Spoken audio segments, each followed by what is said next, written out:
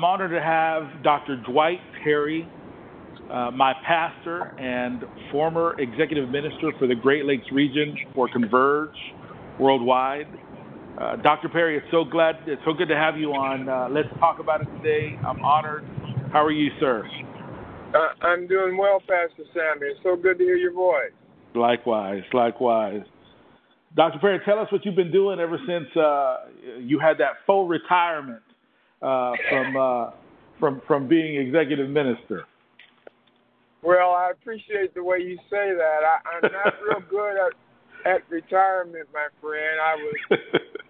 I was retired, well, officially for about 8 months total, but really about 5 months. The Lord seemed to have at least one more major assignment for me, and so I accepted a call and began July 1st as the new Dean of Faculty, Professor of Homiletics and Leadership at North Park Theological Seminary in Chicago, Illinois. So I'm honored to be back in the academy, but not just from an academic point of view. Our mission and focus is to serve the church and to really train pastoral leaders for the gospel. And God, in His grace and His wisdom, and some people would probably say in His humor, decided to use an old guy like me to continue that work. So that's what I've been doing. It's amazing. You say old guy, but if anybody could see you, you don't look a day older than 45. But you're very kind. But this is not your first seminary that you work at. Is that correct, Dr. P? Well, I was a full-time professor for many years, about 10 years at Moody Bible Institute in Chicago. Mm-hmm. And then I was an adjunct professor, and still am really, for Trinity Evangelical Divinity School in Deerfield. On and off, I was adjunct professor there for over 20 years maybe. But wow. I've had a good career, but I'm a pastor. I was a pastor and a church planter, and yes, I have been in the academy for a while. For several years, about 10 full-time. I was a full-time professor at Moody Bible Institute here in Chicago. And prior to that, and then even after that, I served as an adjunct faculty person for Trinity Evangelical Divinity School, where probably all total 15, 20 years in terms of that ministry, where I had the privilege of being the first African American to get an earned PhD. Wow. So. Wow. Now you also have the history of being the only African American executive minister to serve as an executive minister for Converge. Is that correct? Yeah. Not only am I the only one, I was the first person of color, African American or otherwise, to also serve on the national staff of Converge, which some people know as Baptist General Conference. And so I was the first person on a national level, and also the first regional president as well. Yes, that's correct. Wow. So, Dr. P, you have been in circles that others may not have had the opportunity to be in, and so I'm going to go ahead and start by asking the first question that concerns this podcast. Have you ever seen or experienced implicit racial bias? Well, certainly. I grew up in the 1950s and 60s, and was a teenager in the late 60s, and in the midst of the civil rights movement, where racial bias was significant and very evident. There were parts of Chicago, for example, where I grew up at, that if you went into a certain neighborhood, you might not come back. Even in the neighborhood I lived in, I only saw one Caucasian person, to my knowledge, before seventh grade, and I lived in a major metropolitan city. So segregated housing, segregated educational systems that were inferior to maybe other majority community systems, incarceration, just a number of things I've unfortunately seen kind of firsthand. And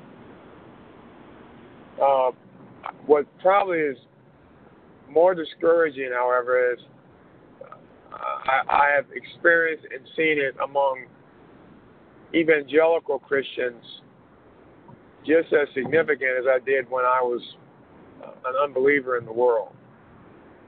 In what ways have you seen it amongst evangelical Christians, Dr. Ferry? Well, being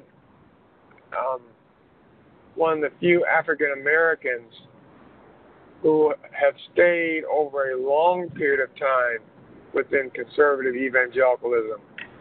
There are people who come in and out, but I've been involved at some level for 40-something years with what American Christians call the conservative evangelical movement.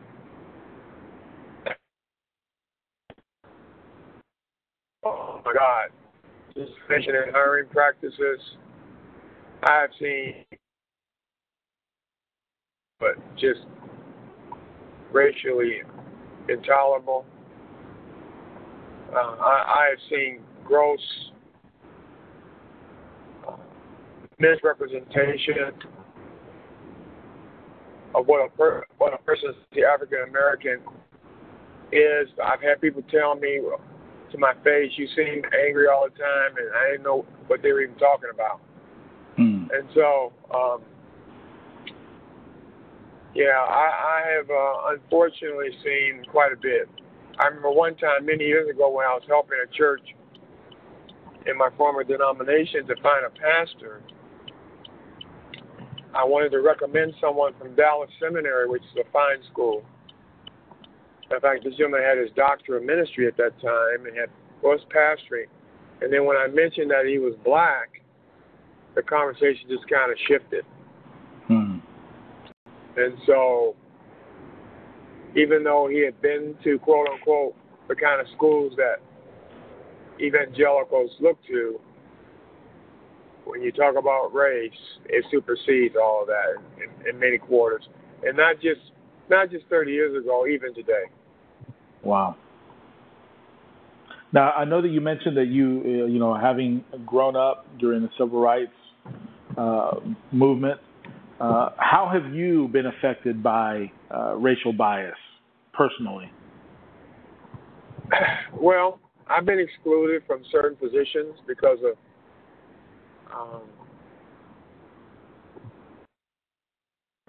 my race, or at least the characterization, how I've been characterized as an African American man who is forthcoming. I have personally experienced racism even as recently as the last couple of years when I was a part of Converge. My region is one of the largest in Converge. And I believe on two separate occasions I was driving in a particular rural area and got pulled over by the policeman who allegedly said, at least in one of those cases I can remember, that a neighbor in a rural house maybe a mile away saw me speeding and all of a sudden and called the police or something, which is ridiculous. And the gentleman knew it was ridiculous because he didn't even give me a ticket or anything. So, whether it be in the church or outside the church, unfortunately, racism exists in both covert and overt forms. Yes, sir. Yes, sir. Now, I'm going to ask this question. It's not even part of the questions that I normally ask, but what is it like to be a person of color in America, both in times past, because you got to live through the civil rights movement, but even now? What's it like to be a person of color, especially an African American male?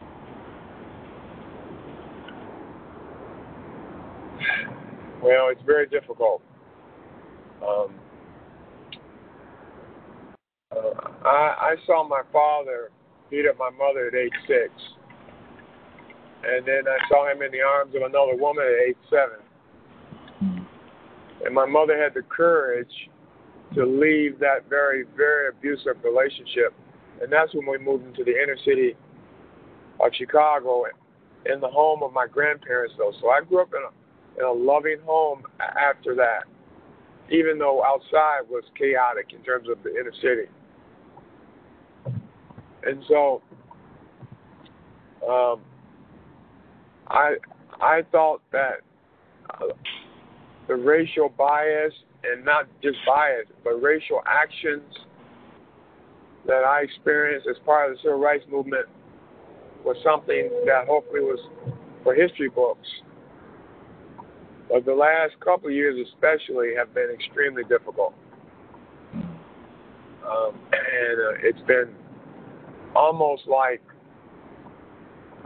at least for me, I can't speak for African Americans in general, but at least for me, it almost feels like someone's trying to take us back in a time warp to the 1950s and 60s. And they're doing everything they can to somehow reclaim whatever that was, which for black people was not a good time. Right, right. Right. Well, in light of what we just saw this past weekend in Charleston, or in Charlottesville, Virginia, what did that evoke? Any kind of memories of what you saw during the civil rights movement? Of course it did. Of course it did. You know,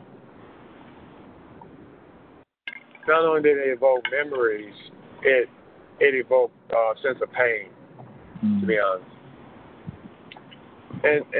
And not so much, even though that was painful, the actions of people that are ignorant and that are who have a warped sense of self. But the pain for me is when I see the failure of white evangelical leaders not only not speaking against that type of nonsense, but some of them defending statements that even our current president made, which tried to equivocate on an equal level neo-Nazis, white supremacists with the counter-protesters who were standing up for what's right. So I don't condemn people who are outside of the church for being outside of the church, but I do condemn the church for not being the church. You know, the Apostle Paul would say it like this, that judgment begins at the household of God. And I think we're getting pretty close to seeing some significant things happen, because we've kind of bought into trying to be more like the world than being more like what it means to be Christ-like. Very true. Very true. Now, I spoke about this on one of my other shows, Dr. Perry, but I, as a Latino, experienced racism at the age of 5. When I went to kindergarten, I didn't speak any English whatsoever. Had just gotten to Louisiana from Puerto Rico, so Spanish was my only language. And my teacher, when she was giving instruction, I didn't understand it. And so because I didn't understand it, and I can't even remember what it was that I was supposed to be doing, but she struck me on my back. And immediately I learned that if I don't learn this language, I'm going to get struck every time I don't understand or any time I do not perform the way that I'm being asked to. And it caused me to have, if anything, apprehensions towards education and apprehensions towards white people, especially, white female teachers. And the irony is that now I am married to a white kindergarten teacher, and so the Lord has redeemed that within my own marriage. But I remember vividly thinking, I need to really master this English language, not from a sense of for myself, but because of the fear that was, that struck me at 5 years of age, because I was different, because I didn't speak language. And so the ill treatment that I saw at that young age really impacted me, and in some regards still does. So when you mentioned about the pain that you felt when you saw what was going on throughout this weekend in Charlottesville, I think that a lot of people have felt. Can you speak about that pain just a little bit more Sure. Explicitly? Well, it was just more, at least for me, disbelief that this stuff is still going on. But the pain aspect, to be very honest and frankly, was more in relationship to how the leader of the free world responded to that. Mm. And I don't want to go too much into that because people react without really hearing on that. But I was extremely disappointed. Okay. And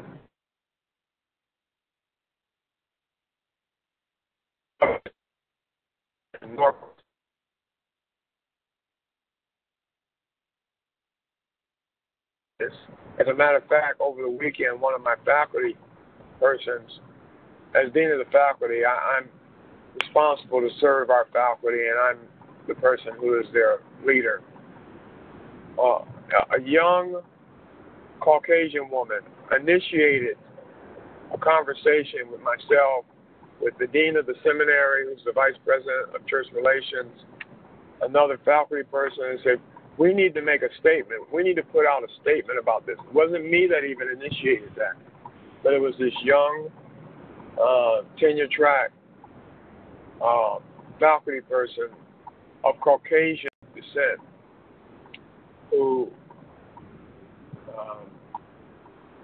wanted to counteract the narrative that was being portrayed and wanted to make sure that people knew that North Park was not going to be just lumped into the group of evangelical Christians that talk theology but don't really do theology. So and that really brought some healing for me, just to see her do that, uninitiated. She wasn't trying to impress me or anything, and she just felt passion and a conviction to do that. So That's so good. So, Dr. Perry, that will segue us to the next question. What does justice look like for people who have experienced that racial bias? Well, maybe I can answer your question by telling you what it doesn't look like, and then I'll answer it directly. Sure. Justice is not paternalism. Justice is not pity. Justice is not feeling sorry. Justice, from my point of view, is I'm willing to take action because what's being done is not right, and I'm willing to take that action irregardless of the consequences to myself. That to me is justice. It's not trying to please, it's not trying to prove something, but it's trying to be an obedient, and in my context, obedient servant of Christ who is willing to take a stand because it's simply right. Right. And irregardless of the consequences. Unfortunately, I have not found a lot of Caucasian Christians, at least, who are willing to do that. I've experienced some who have emotional reactions during times of crisis, but then they just go back into their own world. but I have not experienced too many. There are some who live a life like Micah 6:8 says, who walk humbly with their God and they do justice. You know, I have not seen a whole lot of that, at least among the conservative evangelical branch of the church. So that to me is justice is doing what's right, irregardless of the consequences. Now, I know that this is a question you may not be able to answer, but why do you think it is that most conservative Caucasian Christians don't raise their voices against the injustice that is happening towards people of color? Why do you think that is? Well, almost 20 years ago, I wrote my first book called Breaking Down Barriers. A Black Evangelical Explains the Black Church. And in that book, I talk about having the right theology but the wrong sociology. What do I mean when I say that? I'm proud of my evangelical heritage. I'm proud that I believe the Bible is the Word of God, that Jesus is the divine Savior of the world, that I can put my trust in a God who took my sin on himself so that I might have his righteousness before God. And I'm proud that God in his grace saved me all those many years ago and put me in a community that really believed the Bible. So from a theological point of view, I'm proud of the foundation that was laid in my life 40-something years ago.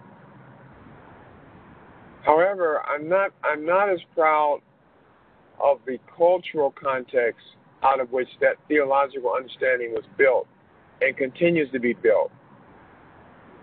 For example, for many Caucasian evangelical believers, it's hard for them to understand how in the Black church, for example, we tend to be theologically conservative, much more than even many of our counterparts in the Anglo church. But we also tend to be, I don't want to use the word liberal because that isn't accurate. We tend to be more socially progressive. And it confuses my brothers and sisters how we can think in both worlds like that. But it doesn't confuse us because we were brought over here against our will. We were slaves 6 days a week, but we became reverend on Sunday and deacon on Sunday. And because we couldn't have access to the broader realms of society, politically, economically, educationally, the Black church became, in our theology, the center of our existence. And all the things that came out of that, whether it be Black colleges, whether it be businesses, all of those things that came out of that were really linked to our theology of justice, our theology of serving others, our theology that Christ came to redeem those who were poor, oppressed, and downtrodden. And so we did not develop a dichotomized theology that believed something on Sunday but acted differently on Monday because we had the privilege of doing that. And I really believe, to answer your question, that for white evangelicals who haven't thought through their theology and haven't thought through those issues critically, they have not really analyzed how their theology is dichotomized. Wow. And having grappled with that and what that means. Wow. That's a Selah moment there, Dr. Perry. We will come to the last question, and this is the one that for me is probably the most important, because this show is not about causing more tension. It's not about us versus them. It is not about causing people to get angry or feel shame or guilt. 'Cause a lot of times the response that I get from Caucasian people is that, that's not my problem. Those are my ancestors. You can't blame me. I didn't do that. But at the end of the day, reconciliation is the pursuit, and we know that justice. The only one that can really hand out justice ultimately is God, and but for the pursuit of reconciliation, because we especially as Christians have been given this ministry of reconciliation, where we beseech people to get right with God. We also have to see the beseeching coming about where we have to get right with each other, especially when it comes to these racial issues. So how do we pursue reconciliation, Dr. Perry? How does that come about? Well, from my point of view as a believer, and not just as a pastor or a seminary dean or any of that, but just as a believer, the first thing that we have to do in our own heart and mind is to understand that the greatest commandment is not aligning with a particular political party. The greatest commandment is to love the Lord our God with all our heart and our soul and strength, but to love, and this is the part that some of my white counterparts struggle with. We need to love our neighbor as ourselves. I really don't think dominant culture can reconcile with those who are underrepresented unless they see them as neighbors. If they see them as people who are victims, if they see them as people who are not as good as them for whatever reason, if they see them as people that just need to be rescued, they can never enter into reconciliation. So that's the first thing. I love what Jesus says to his disciples in those last ways. You are my friends now. I love that imagery. As he's about to go to the cross, I'm going to be revealing some things to you now because you are my friends. And I love the imagery of the beloved and how Christ came down to reconcile God to man. He was able to do that because he walked in our shoes. He could not have done that unless he had walked in our shoes. So the first thing is we've got to, I think, in my opinion, understand that this person is our neighbor, not our project, not our victim, but our neighbor. Secondly, I really do believe we've got to really identify how money and power and prestige has so infiltrated the evangelical church in America. We have the most resources out of any church in the world, but yet our influence in terms of the world and in terms of even here in America is much less than places in Africa and China and other places that have not even a 10% of the resources we have, but are seeing conversions day and night, left and right, because somehow we have fallen into thinking that success for God is the same as success as it is in the world. Do we have the biggest church? Do we have the biggest budget?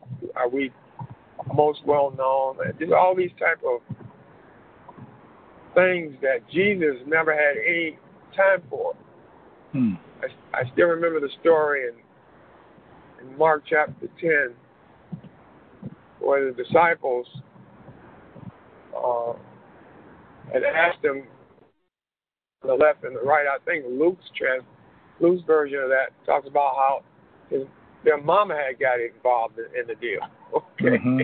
Yeah. And the other disciples in verse 41 in Mark 10 heard this, and the text says, and the 10 became indignant That word in the original language literally can be translated, it conveys the word picture of somebody whose head was about to explode. That's a heavy image. Yeah, it is. You know, they were so furious, their head was about to explode. And the question that comes to my mind is, what were they furious about? If it wasn't important who was going to be on the right or left? Wow.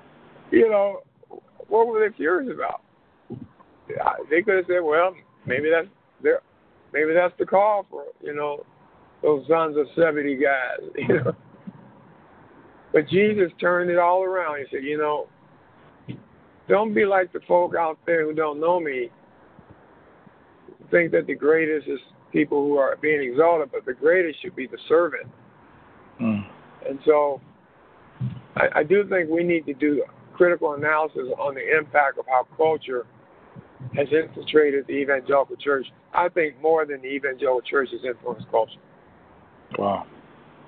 And then lastly, we've got to understand systemic and institutional racism, not just personal and relational racism.